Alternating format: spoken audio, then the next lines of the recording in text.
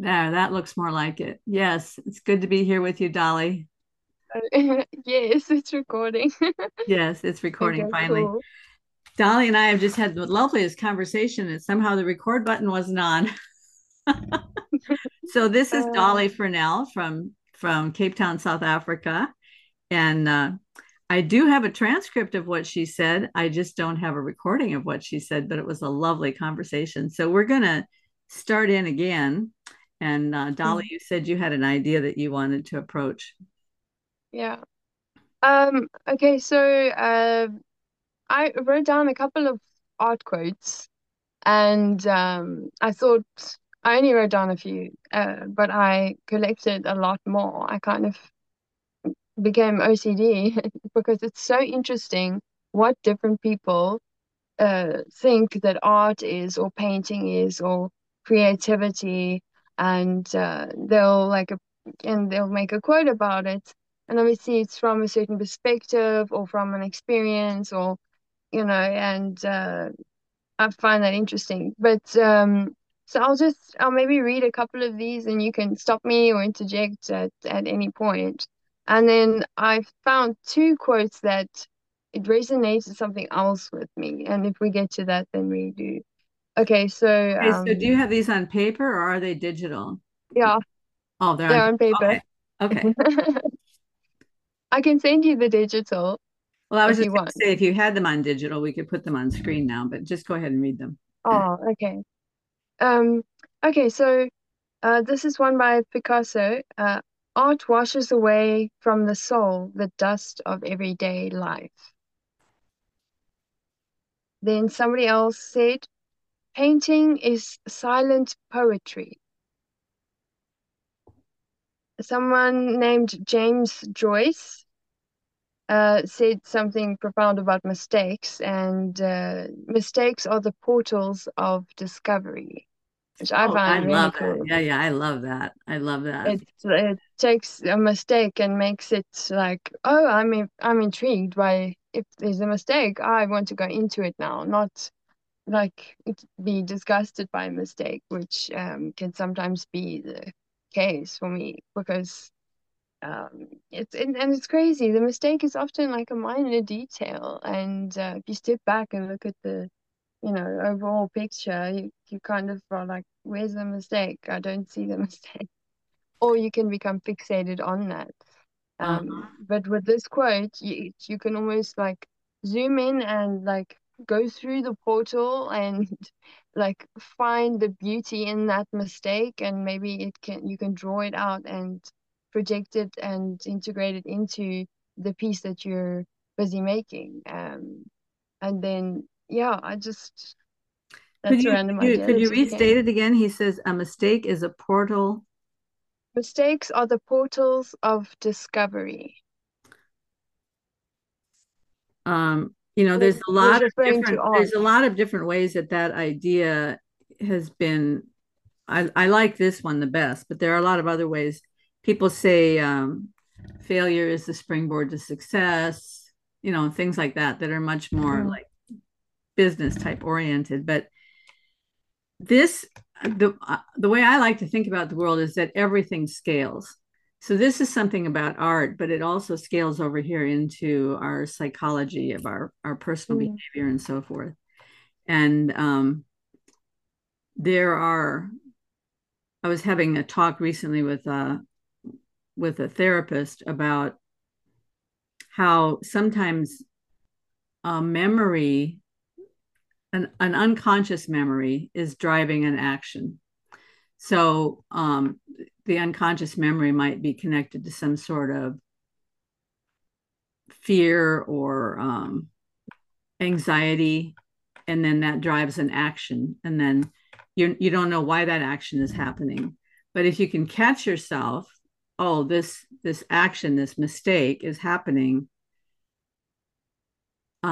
A lot of different things can happen. You can get down on yourself and say, oh, you're so stupid, you're a failure, or you can go to some sort of coping mechanism, a bad coping, mm. coping mechanisms like food or alcohol or drugs or whatever, um, or shopping. Some people do shopping. So there's a lot of choices to happen when that mistake happens, but I've been thinking a lot lately about quantum physics and how it kind of ties into this idea that when that happens, it's a it's a mechanism to get you to stop and listen, Mm. to hear. We talked, I don't know if you heard the episode we did the other day about hearing and obedience and how those are really the same word. So I when found that really interesting. yeah, when the mistake happens, then that's an opportunity to say, wait a minute, I'm going to hear, I'm going to try to process this in a new way and see that God is trying to bring some learning into my life.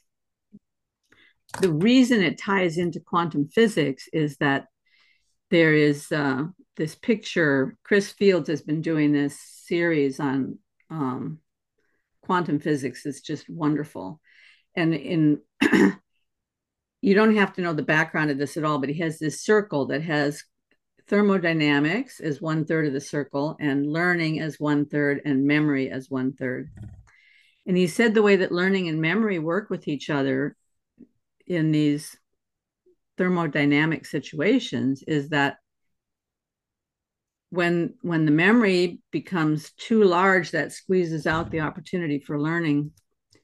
So you want the learning to take up the most space so that the memory is not the driver.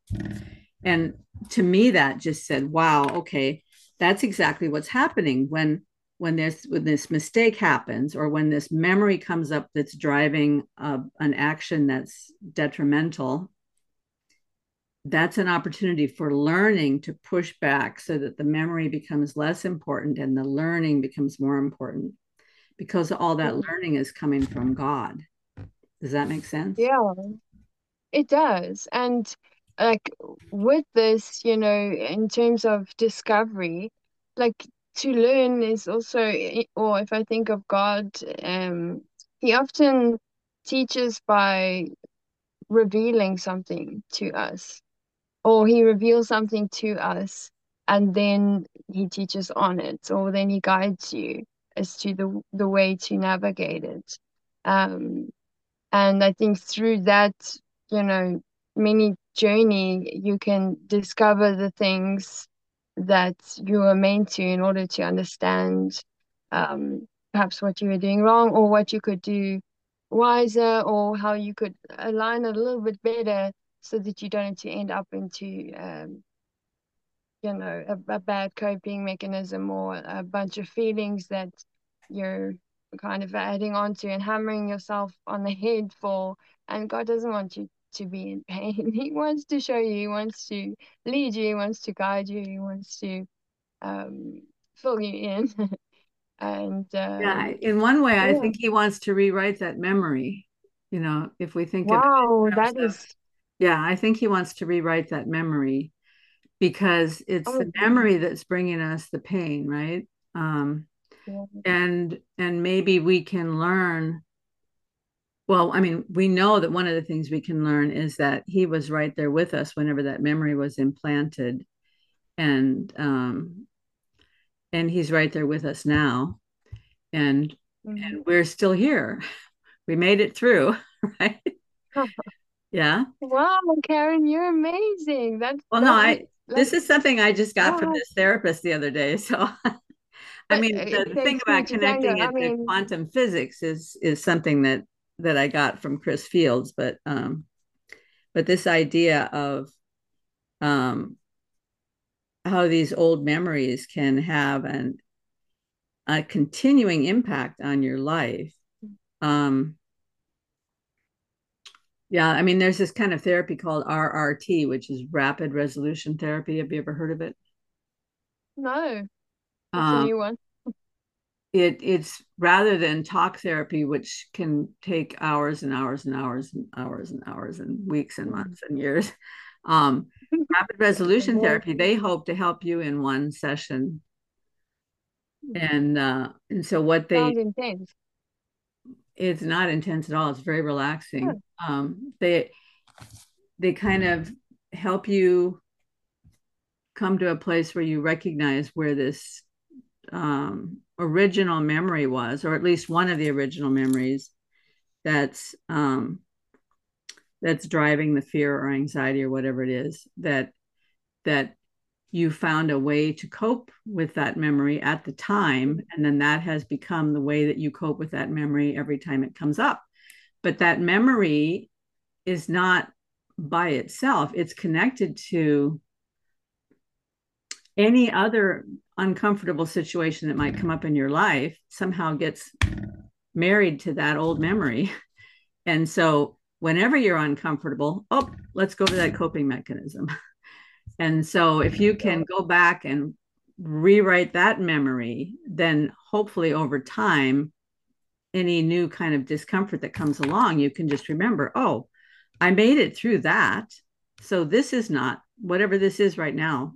I'm going to make it through this too. So I don't need to go and injure myself with something that's Mm, bad for me, because yeah. I am loved and I am whole and I made it to this point and he's with me and we're going to keep going forward. And, it's that kind of a thing. And Yeah. yeah, it was very helpful. That's, yeah. Yeah, God is definitely in this situation because you're giving me sort of beautiful images and insights and like I don't know, just I'm gonna go and like translate and meditate on a couple of things a little bit later and link it to scripture and things like that. Anyway, um, um, there was, I think I'll skip a couple of these. In my opinion, art is communication, or at least that is something that's very, that I feel very strongly about Mhm. um, now in my life because, you know, in for me, I think it's my strongest form of communication, especially if put into a dialogue and then sort of deciphered. And then I can also discover what was I trying to say that I could not find Yeah. words for. And then I'm like, oh, yes, that's exactly what it is, 100%. But I didn't know before, but I knew. um, there was, sure, I wrote down a lot here.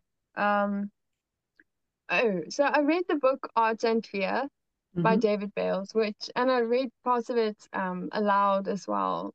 That actually it helped, and like reading it aloud kind of made me pause because it's like you're reading it and I'm on the screen, but I'm also looking through the camera that's on me.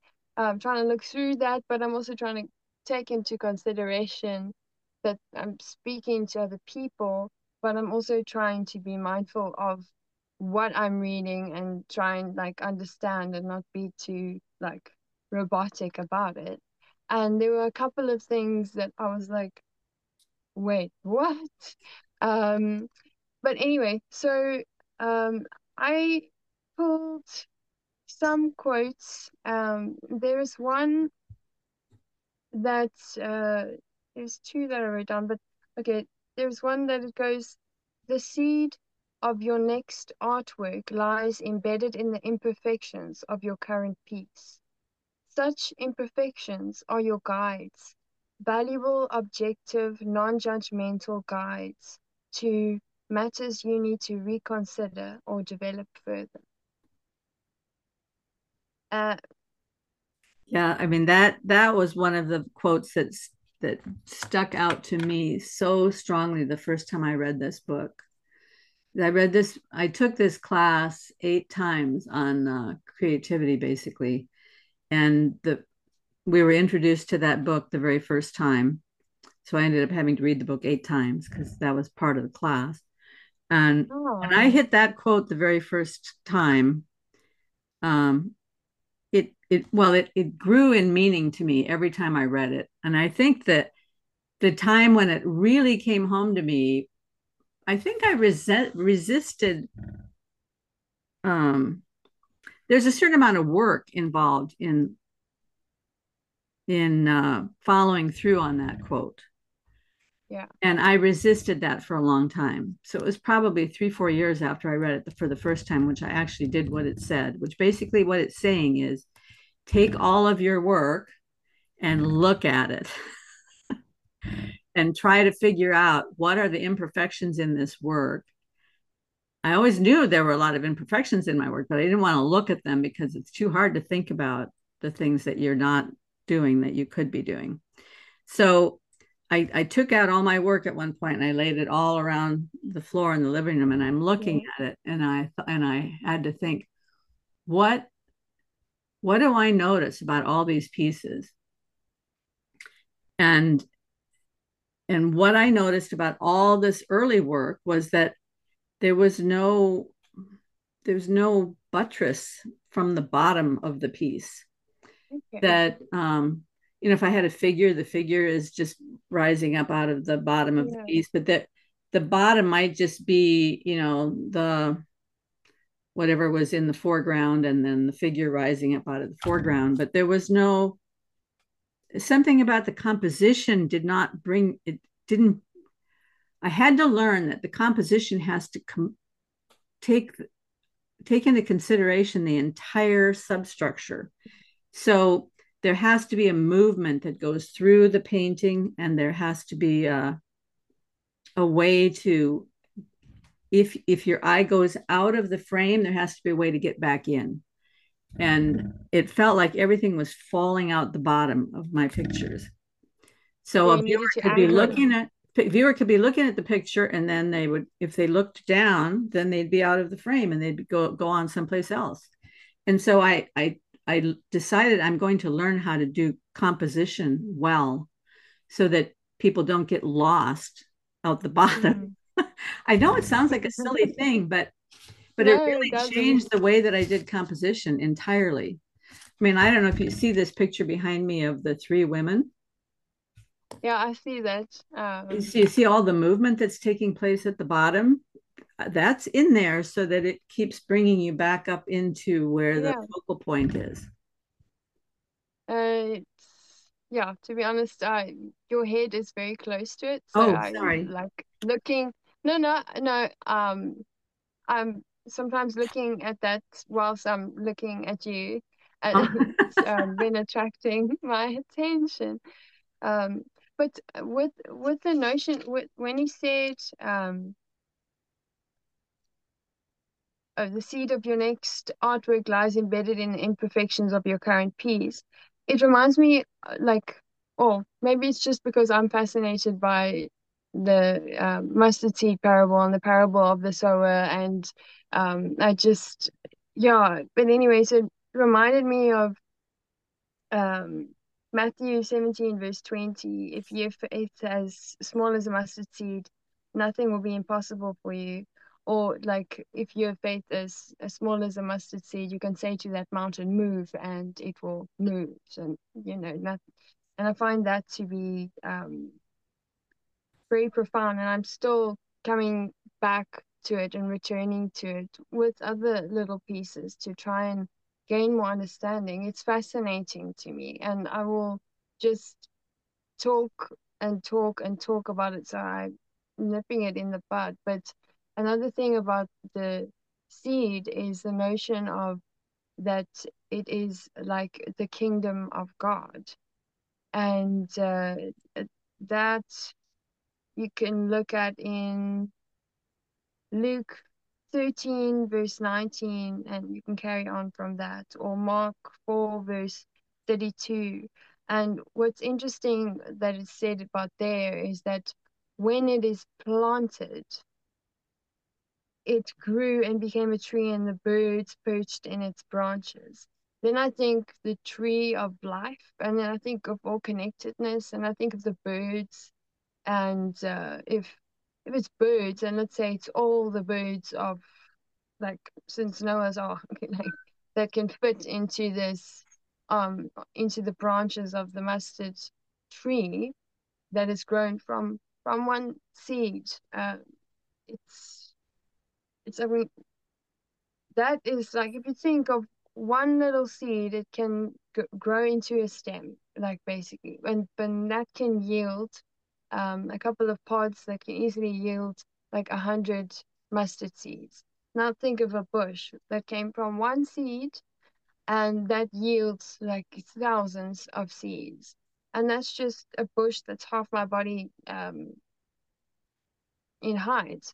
And I've experienced this. And so essentially, that's like two different seeds that were planted and gave back more than 30, 60, or 100-fold. It gave back revelation. It gave back more understanding. It gave back enough so that I could give to others to also plant those seeds and um, meditate on that scripture and see with their hands and be guided by God and nature and understand the dynamics of light and growth and they can grow in grace with the experience of planting a little seed. And mustard seeds, they pop up quite quickly and easily, so it will be a success. I believe it when I give a little seed kit to somebody else. um I hope to hear a testimony. um anyway, just yeah. And lately, through like different themes and things like that. And I guess I'm at a point where I'm like, I really want to know more keys to the kingdom and what, you know, how it works and the principles, almost like art. What are the principles? Um, you know, and what is the composition going to look like? What elements are they like? And I'm so curious about that. And then I think, well, we are also part of creation and we create. I think that we're supposed to do that. And God is our creator, and we've got which part of the brain I can't remember in I don't know which part of the brain is the one that needs to be activated via creativity to help things sort of grow and develop, but it's an essential part of life. And yeah, it's like, I mean, it is all creation, and like I feel like I'm going deep into the back parts of my mind. So I just those are little tidbits, and Well, I love there that was about the mustard seed. When you were talking about that, I was thinking, wow, yeah, every mustard plant that's ever grown on Earth was in that initial seed, right? it's yeah, it's something that it's like quite once you understand it. And I like the practical approach when you grow, and like, yeah, trial and error, but get yourself some mustard seeds. And I think that you do garden. um Now, have a mustard seed experience. um just treat yourself. Well, um it grows wild around yeah. California. So in the spring, the fields are covered with mustard seed. Beautiful. So you can harvest it, but and then plant it, because it's a different thing to have it in your hand and to intentionally plant it gently into the soil, cover it a bit, have it in light, water it a bit, and let love grow, basically, because it will pop up and show, and you nurture it. And I've got a different concept of what is that, nature nurture. I literally have always understood it as you go into nature, you nurture it, and the nature nurtures you in return. Because that's the amazing thing about nature. It just loves you without you having done anything. You didn't do anything, and it just loves you. It doesn't seek to harm you. It's just there, and it's beautiful as well. And when you're, immersing yourself in nature, you can almost become sort of the more real version of yourself. And there's definitely a connectedness. And for me, if I'm feeling, because sometimes you can feel a little bit distant from God. And yeah, it's like sometimes if you feel distant from God, go to the garden. Um, But yeah, or nature, and I'll just sort of be in like wow. And I don't want to say oh, I like to say wow. Um, and I'll feel the earth beneath my feet, and I'll like put my hand onto a branch of a tree, and I'll think like, look at this stability. This is older than I am, and there's a park nearby, but it's more than just a park. It's a valley, it's a hill, it's got a river running through it. Actually, you just can't see it. It's you can see the mountaintops and a bit of a forest on the other side. It's got different slopes, if I could call it that. And it's just an amazing place to explore, and it is constantly changing, constantly. I've even planted some seeds in certain places there, but it's huge. And I go there and I just forget about myself, self. You know, sometimes it can be like very me, myself, and I. And like, I mean, I will admit sometimes, you know, I will be a little bit startled at like, oh, I squished God completely out. I didn't give him any space. And, you know, with that, I'm almost harnessing burdens with me. And like, if I go into nature, that almost automatically falls off as if that is a part of my nature, that's not supposed to tug on me and be a part of me. And then, you know, it's like, you're breathing in oxygen and you're in this created space, and God is everywhere, and you can feel the love and you can have love for it, because if you're looking at something and you find it beautiful, is that not, you know, a part of you kind of totally being in love? And you know, you can get like something from it. And yeah, I mean, yeah, I guess it's just a meeting place for me and God, but not just me, lots of other people, especially people that don't know him, you know, they feel something. And it's really important to get out there and to go, and even if you get a little plant, you know, and you interact with it and you care for it, there's something about that that is just out of this world, but in this world and of this world, and it's love and it shows you, and it's amazing. Anyway, I'm getting carried away. I'm so sorry. Um but Well, it's very fun to listen to you get carried away. I have to say that. I wrote down, yeah, so much more, but Well, let's just keep going. You have another quote that you like? okay. Um oh, okay. Uh there's generally no good reason why others should care about most of any one artist's work. The function of the overwhelming majority of your artwork is simply to teach you how to make the small fraction of your artwork that soars. And when it says soars, that reminds me of Isaiah 40, verse 31. But those who hope in the Lord will renew their strength. They will soar on wings like eagles. They will run and not grow weary, and they will walk and not be faint. And I feel like that's just very strong together. And I know it's just on, you know, like to make the small fraction of your artwork that soars. And I immediately thought soars, and of that scripture, and like the eagle's wings. And yeah, it's just there's something about that. Like I only made that connection like just now, and I quickly wrote it down.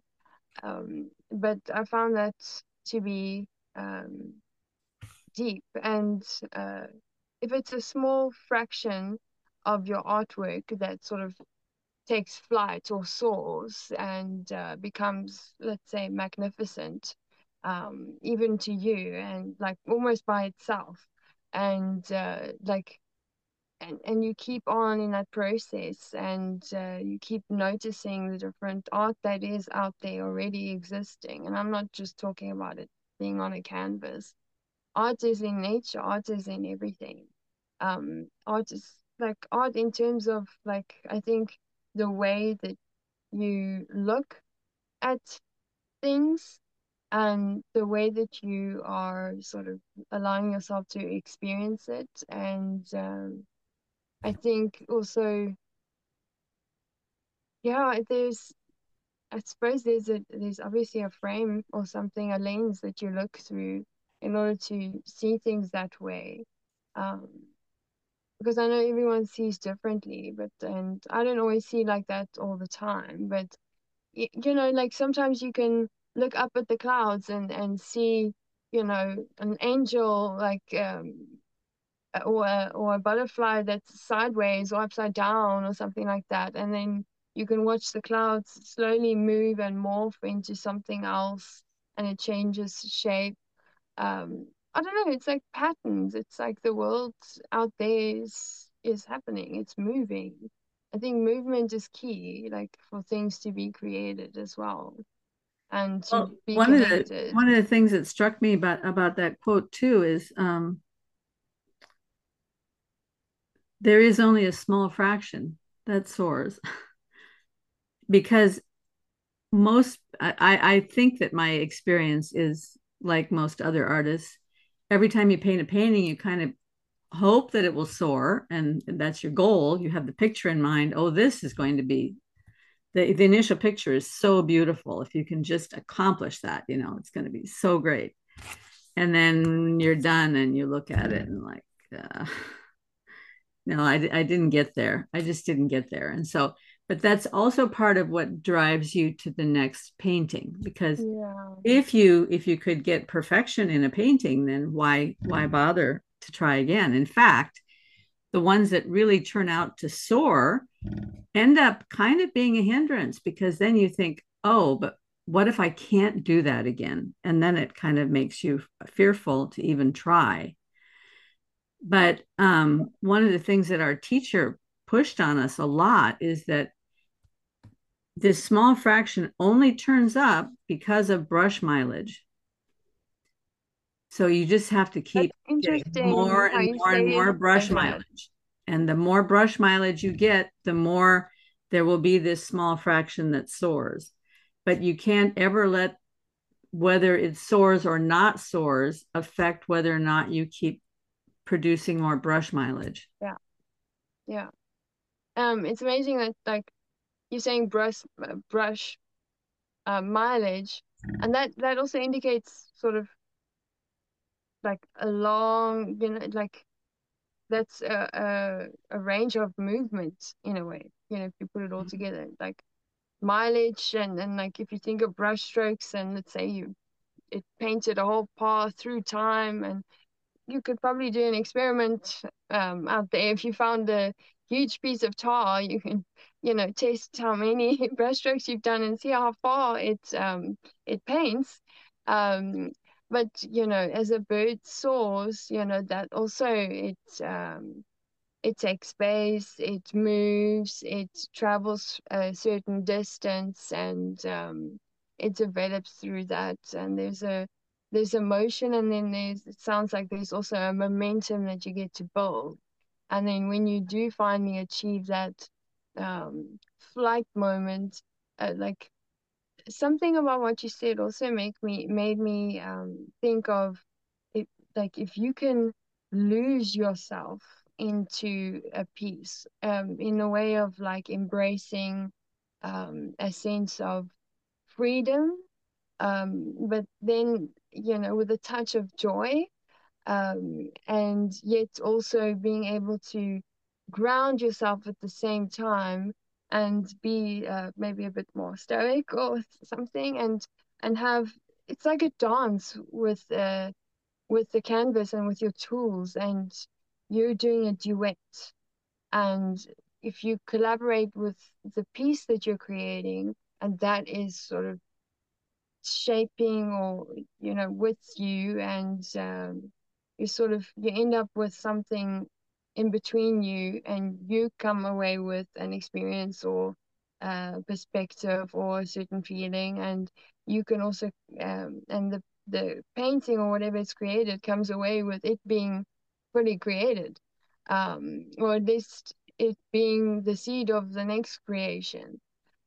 So there's just something in it, and it's a great way of connecting. And I think, yeah, with art, there's something in it for everybody. Um, and yeah, art interpretation as well. I'd love to do that more often. Like, sometimes, if I'm walking with a friend, I'll be like, oh, look at that. What do you think of that? Do you see sometimes I'll see faces or other shapes, in, in a stump of wood or random things. Or I'll just literally point out like something pretty and stop and look, like almost stop and smell the roses.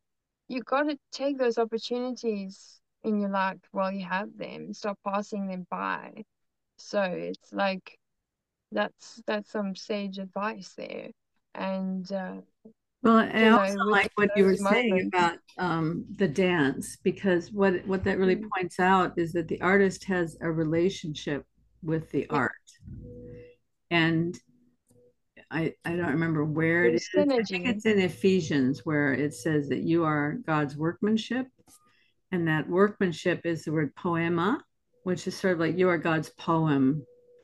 So Oh you are wow. you are God's artwork, right? Yeah. And so he has a relationship with you because he is working into your life all this Mm, beauty through this relationship.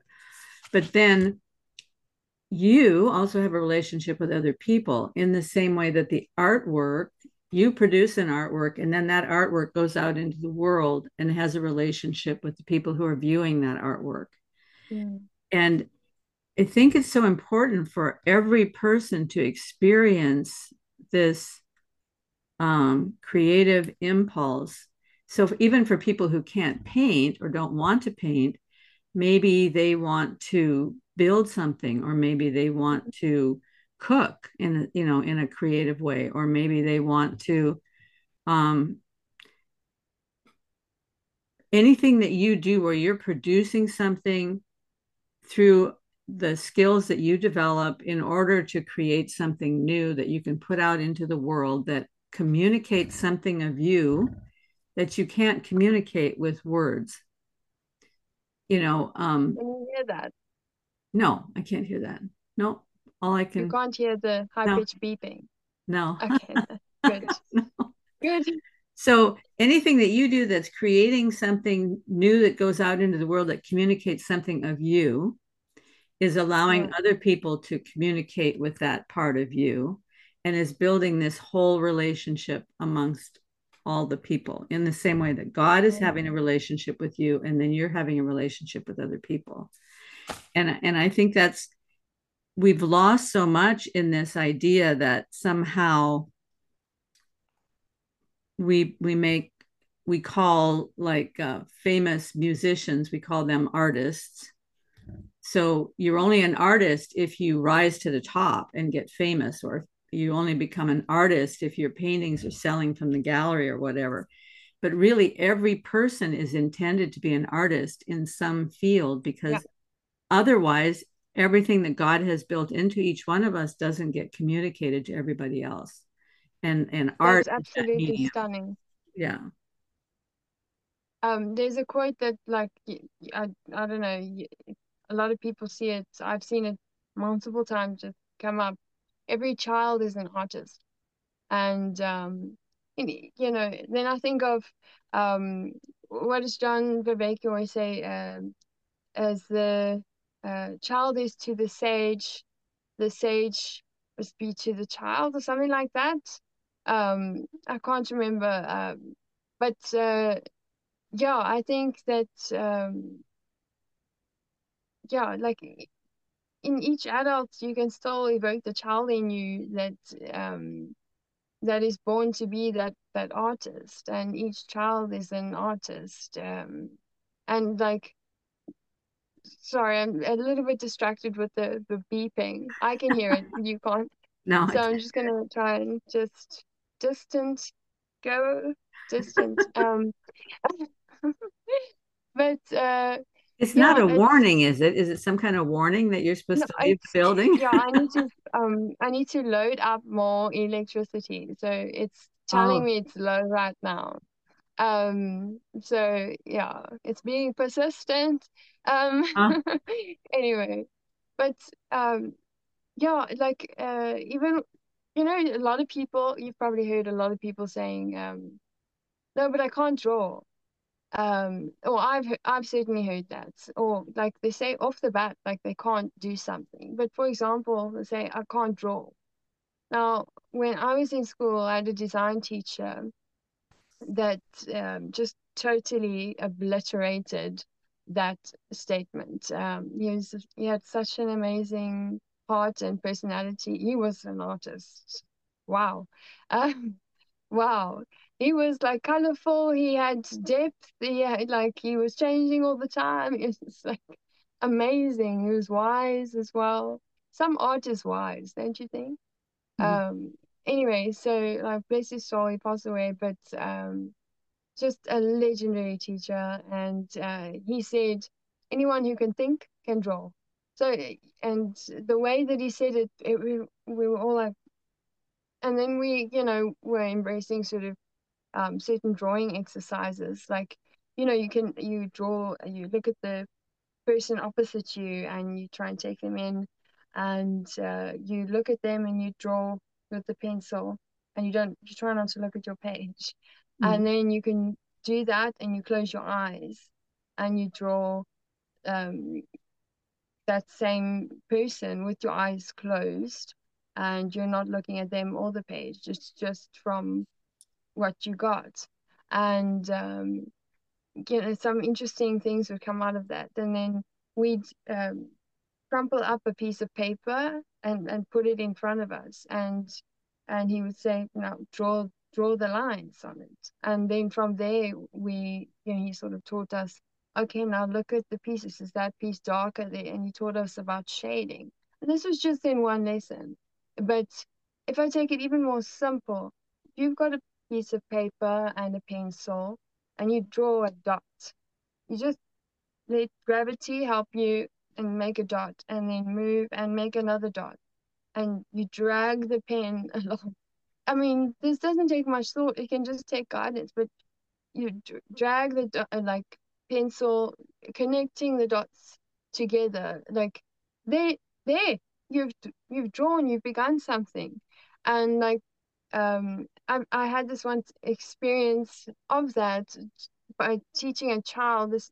Um, he was hesitant to do this project because they saw sort of the end piece or the goal of what they were supposed to try and make. It was these African masks, and like I could see he was like a tortured, artist, or he he was not knowing what to do. Yet he was so like keen to do this project. He was excited, and he was in profound, deep thought, and they were so young. And I went up to him and I tried to gauge what the problem was, and he couldn't articulate it. But I saw that he kept hesitating with the pencil on the page, and yeah, and I guided him through it, and it was like, the minute I got him to touch the pencil to the page, and I guided him to ask him to move it, just drag it along, just move it, and slowly but surely, like he was able to move it, and I just directed him, okay, and just basically confirmed what he was busy doing as he was busy doing it, and they're helping him to realize, oh, he's drawing, oh, he's doing it, he's begun. And I would show him, see the line that you're doing, and you're correct. And if you keep on going this way, what's going to happen? And um, I don't know, like I can't remember everything that I did and everything that he did, but I think that that personal that personal touch and that initial connection and the willingness to just sort of take a moment and be gentle and because beginning things is difficult, and sometimes we've got like this, we've got amazing imaginations that sometimes it's a bit scary, like you can scare yourself. Or you think of the expectations that may be on you, and that may be linked to something that's triggering a memory like embedded in your past or at home, and that's making you freeze in the moment. Um, but it's amazing, like when he began to flow, he ended up drawing two different masks, and he completed them both when they only needed to draw one. And he was the one that like was just getting up. He just, he couldn't stop. Um, and yeah, it's just that action of doing. It's something about doing. Like the more you anticipate, and the more you can stand like right close to something and not do anything and just keep on thinking and um, growing the fear or growing whatever is making you fear bigger and bigger in your mind. And you've got to you've got to do in any case, you've got to end up doing to break that fear. And it's amazing like what you can realize through that. You kind of realize a vision of the truth being that that fear was way out of proportion. And there's something that, yeah, you get empowered. You've conquered something. At least you've conquered, being able to like smash an illusion out the park, or a delusion. At least that portion of fear that was just way too inflated. Um, and And therefore, sometimes it's not even that fear is a very real thing for a lot of people, but sometimes it's just a simple thing of I can't do that because they tried it once and they weren't very good at it. And so therefore I can't do it. And so for a little while I was teaching elementary art when my daughter was in elementary school. And so I was teaching her class, and the kids would say, "Oh, I can't draw." And then I would say, "Well, maybe you can't draw now, but you will be able to draw." "Oh, no, no, I'll never be able to draw. I can't draw. I tried it once. I'm no good at it." And I said, "Well, you write your name, don't you?" "Yes." "How long have you been writing your name?" "Oh, like by this, they're third grade. So they've been writing their name for 3 years." "Okay. The first time you wrote your name, what did it look like?" "Oh, it was terrible." "But you write your name every day, don't you?" "Yes, yes." So, so over time, when you do things more and more over time, you eventually get better and better and better. But the first time is never going to be great. But we live in a culture where there's this expectation that the first time you do something, if you're not great, then it's going to be embarrassing to show your work to other people. yeah, that's yeah. Even there's like I feel often like a lot of pressure. And I think that there's good pressure in life, and then there's like pressure that may be coming from your own self, and that's complicated. But God can help you sort that out. So can a good therapist in combination. But then there's actual pressure that people put on you. And if you're doing a lot of things in life, sometimes um, you're just trying to be kind to everybody, and you're trying to handle everything else, and you don't want to complain, and you don't want to say like this, and you're trying to put down like nice boundaries, and you're trying not to let that part of you that wants to bite like come out. um and to some people you smile the love of the Lord for as long as you can, and then you gracefully just go and and yeah, like I just sure that like I don't know if you felt like it's almost like it's in the air, or um there's like extra pressure, but I feel like a part of that is from other people also experiencing an extra pressure, which could be like a part of the change that's busy going on, like the acceleration of many things. It's like I would hope and pray that the kingdom is coming. But there's definitely something happening with the universe, with us all. It's large. There's and nobody can quite like you know figure out what it is, and that's great. I think that's a great thing because uh, at least if there's an unknown or whatever I don't know, or to the end of my knowledge into like I don't know anything, is God. And so like I think that generally things are going to turn out for the better. And that and I also like with that I think that I'm hoping that the pressure that I feel is helping me to build endurance to be able to endure and then like enjoy um like in whatever season is to come. But yeah, then I feel like it would be worth it. Not that you can say no to pressure and things like that, especially when it feels like it's coming from above. I don't know if you've ever felt that. Like, Yes, yes, yes. Um, not that it's dragging you down, it's more like, no, now you need to step it up type of pressure. That makes yes, sense. because now is this moment to do something. I've just been reading Paralandra, which is the second book of the Space Trilogy by C.S. Lewis. I had read the third volume many times, but I had not read the first two. And so I had agreed to do a conversation about the trilogy with somebody. And Mm, and I just finished Paralandra, which is the second one. And there's this perfect illustration of that in chapter 11 of Paralandra, where the main character is feeling this pressure from God to do something. And when that pressure comes on, the mind jumps to all sorts of things. We, first mm, thing we come to is, oh, this can't be real because why would God be talking to me? I'm not important. Yo, And part of the reason that we think that is because we don't want to listen to it, right?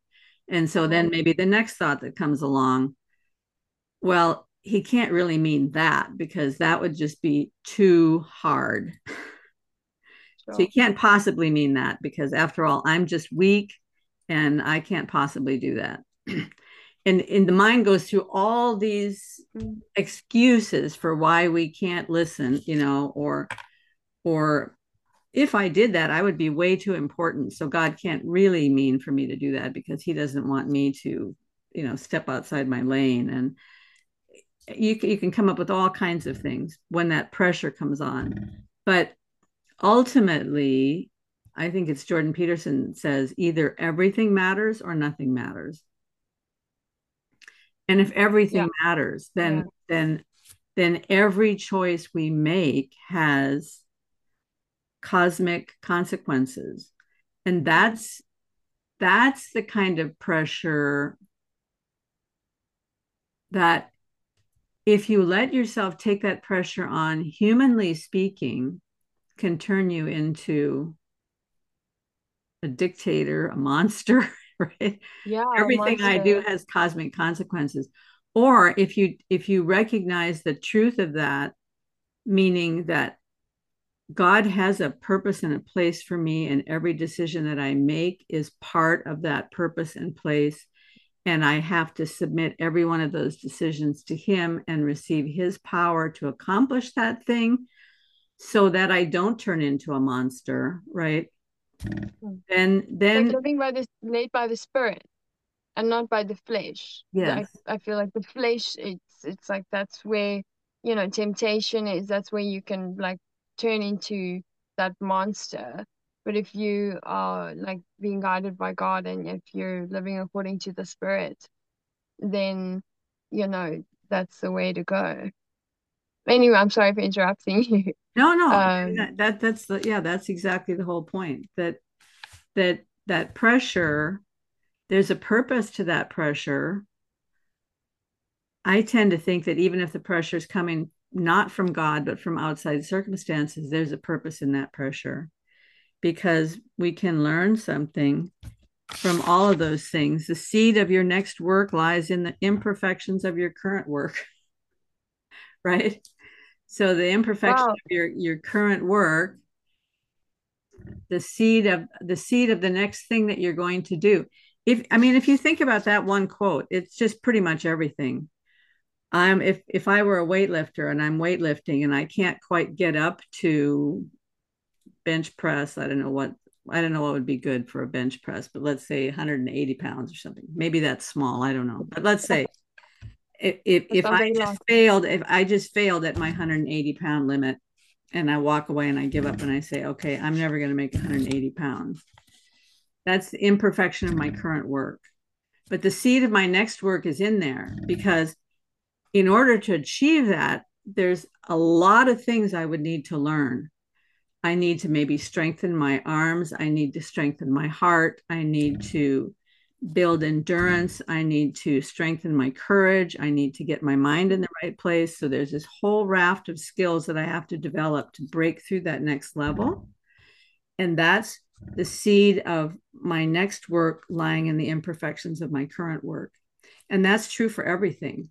So every Yeah, pressure that comes on us is to teach us what we need to learn in order to get to the next step. And if we don't get those pressures, we never learn any of these things. like seeds of knowledge that like when you receive it, then you plant it, and then it starts to reveal to you what is next to do. And yeah, and then also like when you use the weightlifter example, um Because I'm not one I author. almost saw it a different way. I thought of something else. I thought, okay, well, he's walking away. Oh, he didn't lift 180 pounds. But what another seed possibly that he could take is that, okay, I didn't achieve that, but um, say like, okay, the seed that could be taken away is that perhaps I should be more realistic about my goal. So perhaps 150 or something like that. It's kind of a weird way of thinking, but that's what occurred to my brain. And I thought like it's not to yeah, it's to just yeah, set the weight to something that you can handle. That's yeah, and then you work from there. But yeah, inside that now I feel like that's got something deeper in it for me. So I'll wait for that to come later. But Well, but yeah, let no, me put like it in terms of artwork. Um,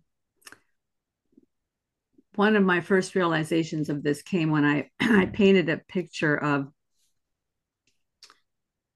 what I thought expressed the beauty of how God works in our lives. And the picture in my mind was just beautiful.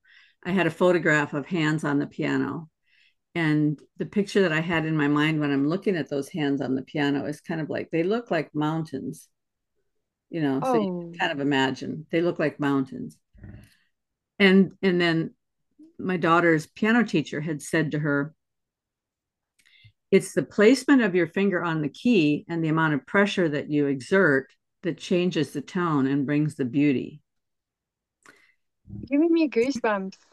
So I wanted to represent that in this painting with the finger on the key and the hand. So I turned the hands into mountains and I had the keyboard, and the keyboard was like uh, the place where the water falls over and then comes splashing back up. And then I had a sunset behind. That's the picture in my mind. And I thought, oh, this is going to be so beautiful. Well, because I didn't have the skill to produce the picture that was in my mind, I came up with a painting, but it wasn't the one that I had wanted to have. And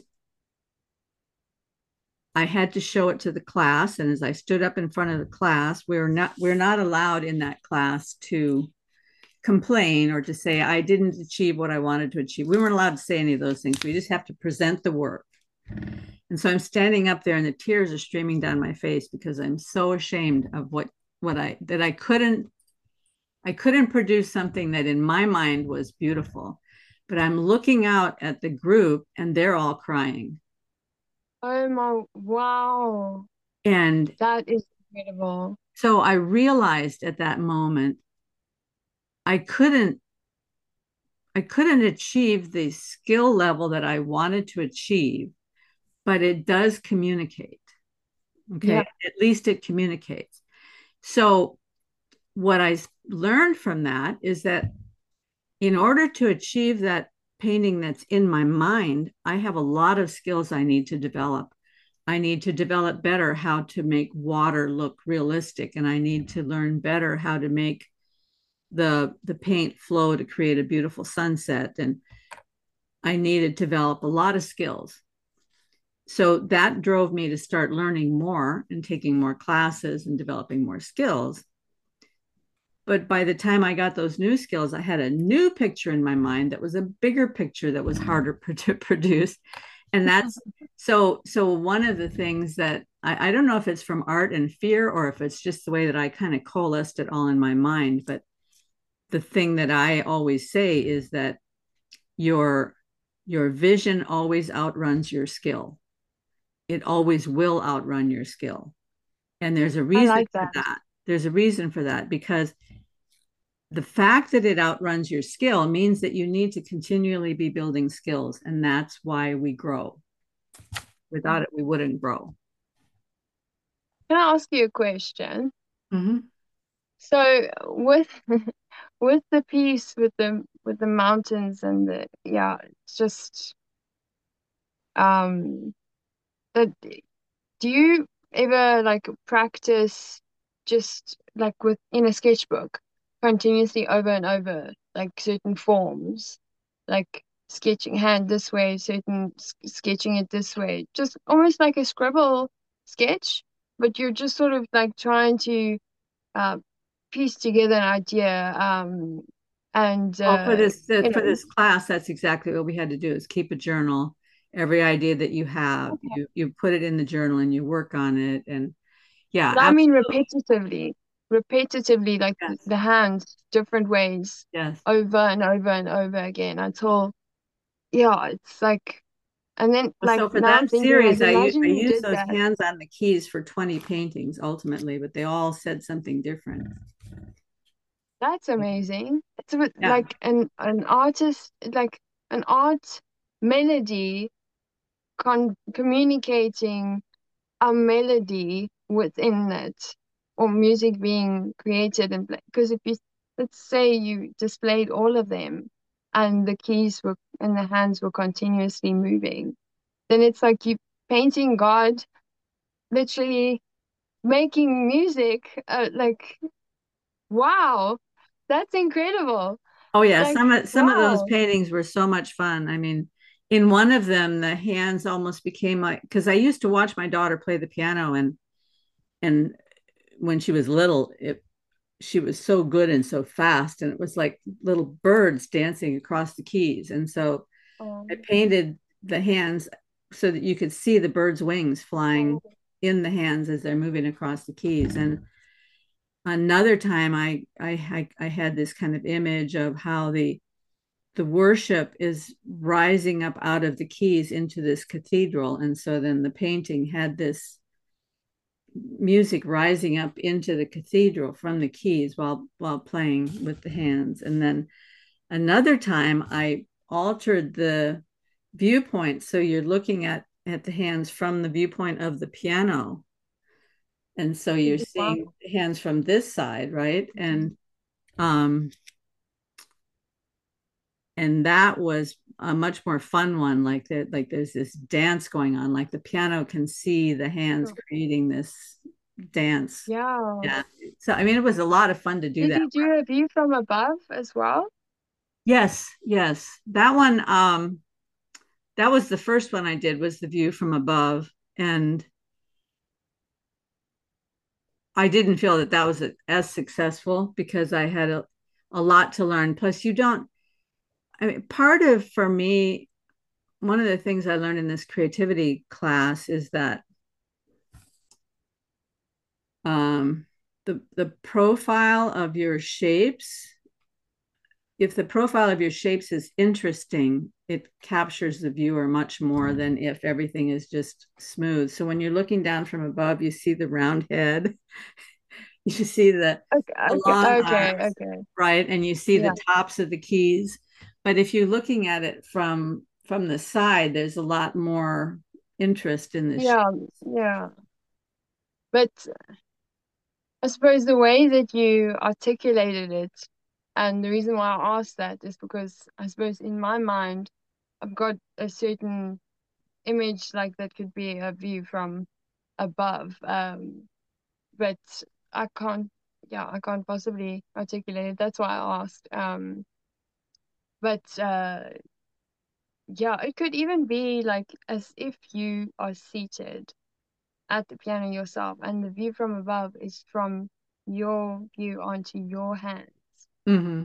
playing the piece Yes, I um had one piece like on the that, and piano. that was that one I painted when I Yeah. was in a place of some personal pain over something that had happened in my life recently. And so it Oh, was very, very emotional painting. And surprisingly enough, somebody bought that one. I was really surprised that anybody would buy that painting because there was so much, you know, there was a wow. lot of power in that piece. I don't know if I even still have a photograph of it.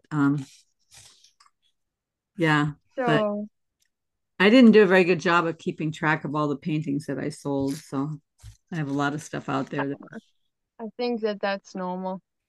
I mean, if we were, I know for a fact that I have not been able to keep track of every little thing, you know, that I wanted to document or that I didn't even want to document. Or yeah, it's there's so much in life, like, um, so much yeah, and accumulation. you're 28, is that right? Yeah. Yeah, I Yeah. feel like it's 280 sometimes, but Well, you um, did say you're an old soul. So but yeah, just because um, I feel just like aged. I feel very aged. Like um, I don't know. It's just it feels like everything is taking very long. Um, but yet, you know, patience is key. Always practice patience. Like that is like solid advice anybody can give to anybody. You can never not practice enough patience. But lately, I've been, you know, that's fine. But I've been noticing, oh, stubbornness. I need to, you know, like take that as a piece of clay and work it into something better because that's kind of getting in the way of certain things. Because, you know, I think that there's patience and then there's stubbornness, and I think I somehow can be stubborn where I think I'm being patient. Uh, and yeah, I think that there's more of a depth to that. But that's a really yeah, when interesting I crossover. I hadn't ever put those two together because I mean, my first thought, I'm always trying to be a Barnabas, always trying to be an encourager. So my first thought was to pop in and say, "Oh, but what's the other side of stubbornness?" You know, every coin has the other side. So the other side of stubbornness would be the flip side, the good side would be persevere. persevering, right? Oh yeah, yeah. Right? So, but it didn't occur to me. So how do you put patience and stubbornness together? Well, like if um, so trying to think how can I um, so they would be like, let's say it's two coins, and like they are like next to one another, so it's not like if there's any flip sides, you know. Although if although if I think of it now, if you were to put two coins, um, and like resiliency or is underneath uh, stubbornness, then I wonder what is underneath patience.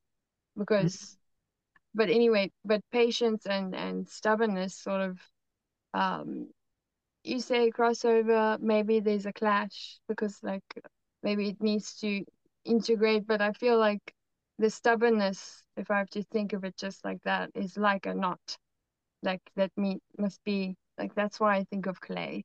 And the other day, I got given a piece of clay and like I was like, yeah, make a make a pinch pot. So I did that and it was very therapeutic and it was with an art lesson with a different class of kids. And I was just like getting lost in it. It was so nice to make and shape something with my hands. Um, I mean, I need to constantly do something with my hands, like, but that was so therapeutic. And the fact that I could mold it and shape it and be gentle with it, um, where I think because of some flight of some kind, I think that contrast could easily be a smashing or like something breaking on the floor, like and that might not make sense at all. And I know I've gone very far from the flip sides of the coin, but I think there's a lot of emotion that comes with this, like patience and stubbornness. It's like, um, be patient, but don't be so patient that you're just stubborn and then you're stuck.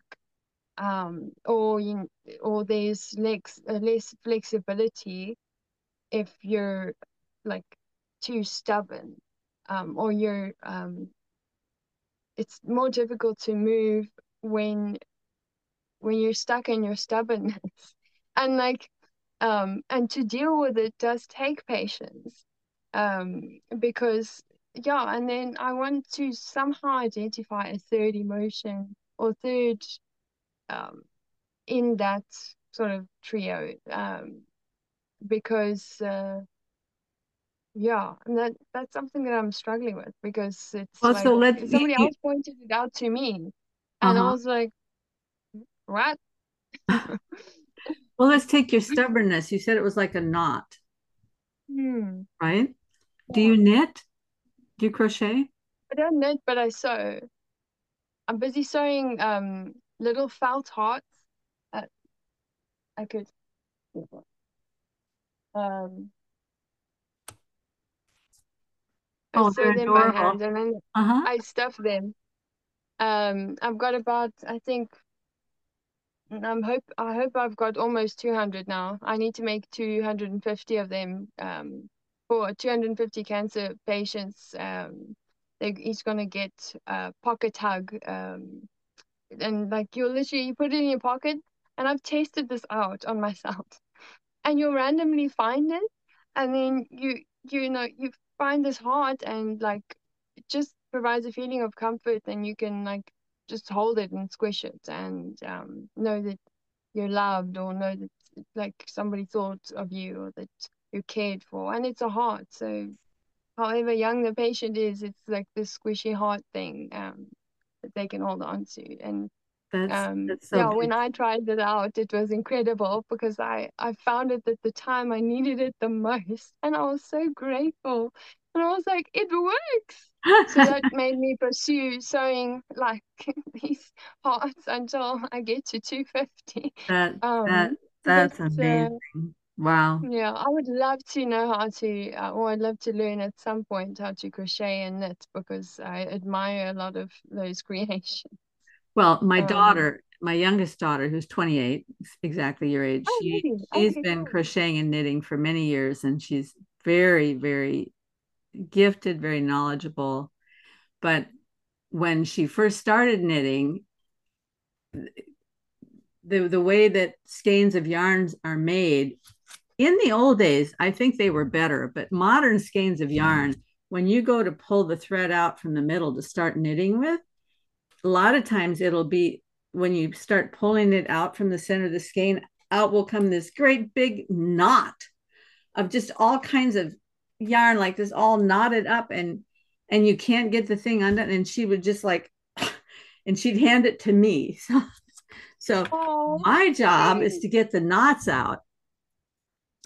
And that is a tremendous, so here's this knot of stubbornness, right? But the it really trains you in patience to try to undo a knot, because these tangles, if you pull on them because you get impatient, it just makes the tangle tighter, right? And So more you have painful. to Yeah. very gently work with a tangle to get it undone. And you have to really That's what it is. focus and look and understand what's causing the tangle, right? With Yeah. So, gentleness. That's yeah. what it is. That is what it is. Yo, thank you. That is what it is. Definitely. That's what's needed in that whole thing. And I could say, yeah, I think I definitely need work on that. I'm willing to work on that. Um, Practicing gentleness. Well, you're a gentle spirit, Dolly. It's been absolutely lovely talking to you. And I apologize that we lost the whole first half where you told your story, but maybe you come back on sometime and tell your story. I'd And love to. in the meantime, we have this lovely episode where we've talked about all these different quotes from artists and from the book Art and Fear. And could you send me a link for your YouTube channel, especially the episodes that you did where you were reading Art and Fear? Yes, you Yeah, did tell me a while ago that I should do that. I will try and like get all of them together and I'll send it to you on an it's email. pretty easy. I don't know if you know how to make a playlist on YouTube, but it's pretty easy. Oh yeah, I can make a playlist and Yeah, then yeah. When put that link. you go to your channel, and then it'll say playlist over on the side, and you click Yeah. on that and it'll say new playlist, and then you just tuck all of them, all the Art and Fear ones, into one playlist and send me the link, and I'll Okay. put it with the chat with the episode. Okay, So cool. great. That sounds like a good idea. Thank you for joining Thank you us from so Cape much. Town, South Africa. I have learned It's a a pleasure lot from to you be here. today, and the spirit of the Lord shines through you. It's really beautiful. Yo, thank you. That is really that's an amazing thing to say. Um, thank you. Yo, God bless you. Sure. And your God bless family. you. Wow. Yeah. Have a wonderful Yo. day, Dolly. Well, night. I guess it's Well, nighttime for you, right? yeah, you have a wonderful day. Thank Okay. you so much. Bye bye. Keep well.